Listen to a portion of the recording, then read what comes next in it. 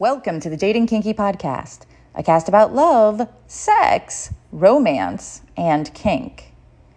In my local Discord server, there is a battle going on between the ragey young queers and the olds. It's not a big battle, maybe just a skirmish, finding a balance in the culture. And I get it.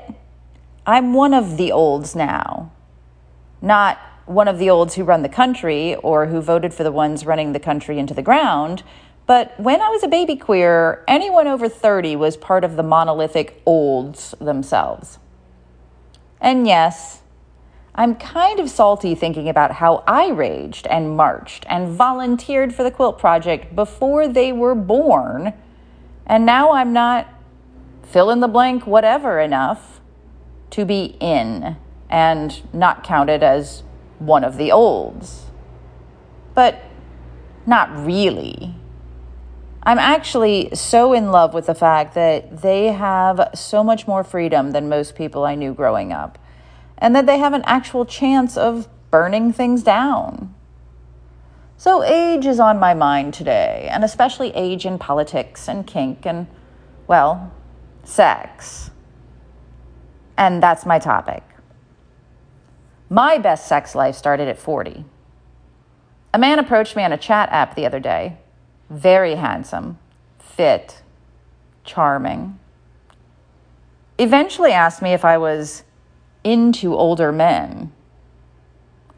I looked at his pictures and I was confused, so I asked him, how much older? He said, well, I'm 42. I mean, I guess that's older than 23 other ages of men, because I'm not counting anyone below 18. Sure. But considering I'm about to turn 49 in less than 2 months, I'm not going to call that older.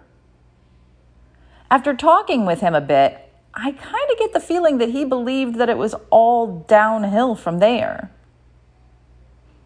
And for him, it may be. Not for me, though. I mean, I don't think I have the all-night stamina, or not often anyway, that I once did. But that's not how I measure my sexual life. Instead, I measure it in how much pleasure do I feel? How confident am I? How much pleasure do I give? How affirming is my sex? How connected do I feel to the people I have sex with? Now, I'm not saying this is how everyone should measure their sex. I would guess a lot of people don't care about connection or look for affirmation from their sex. I know for a fact some people don't care about the pleasure they give. But I'm also not the only one who has said that sex has gotten better as we've walked over that hill. And it's not just for women either, although that is a trope, that women's sexual peak is later and men's sexual peak is earlier. But that's also been debunked. Unless you're just specifically talking about that go all night and hard member thing.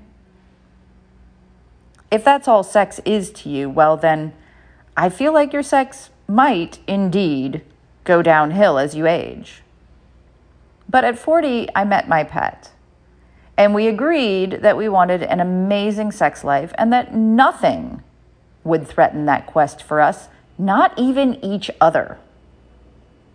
So perhaps, aside from actual physical conditions, it is really just a mindset, a framing of values and priorities.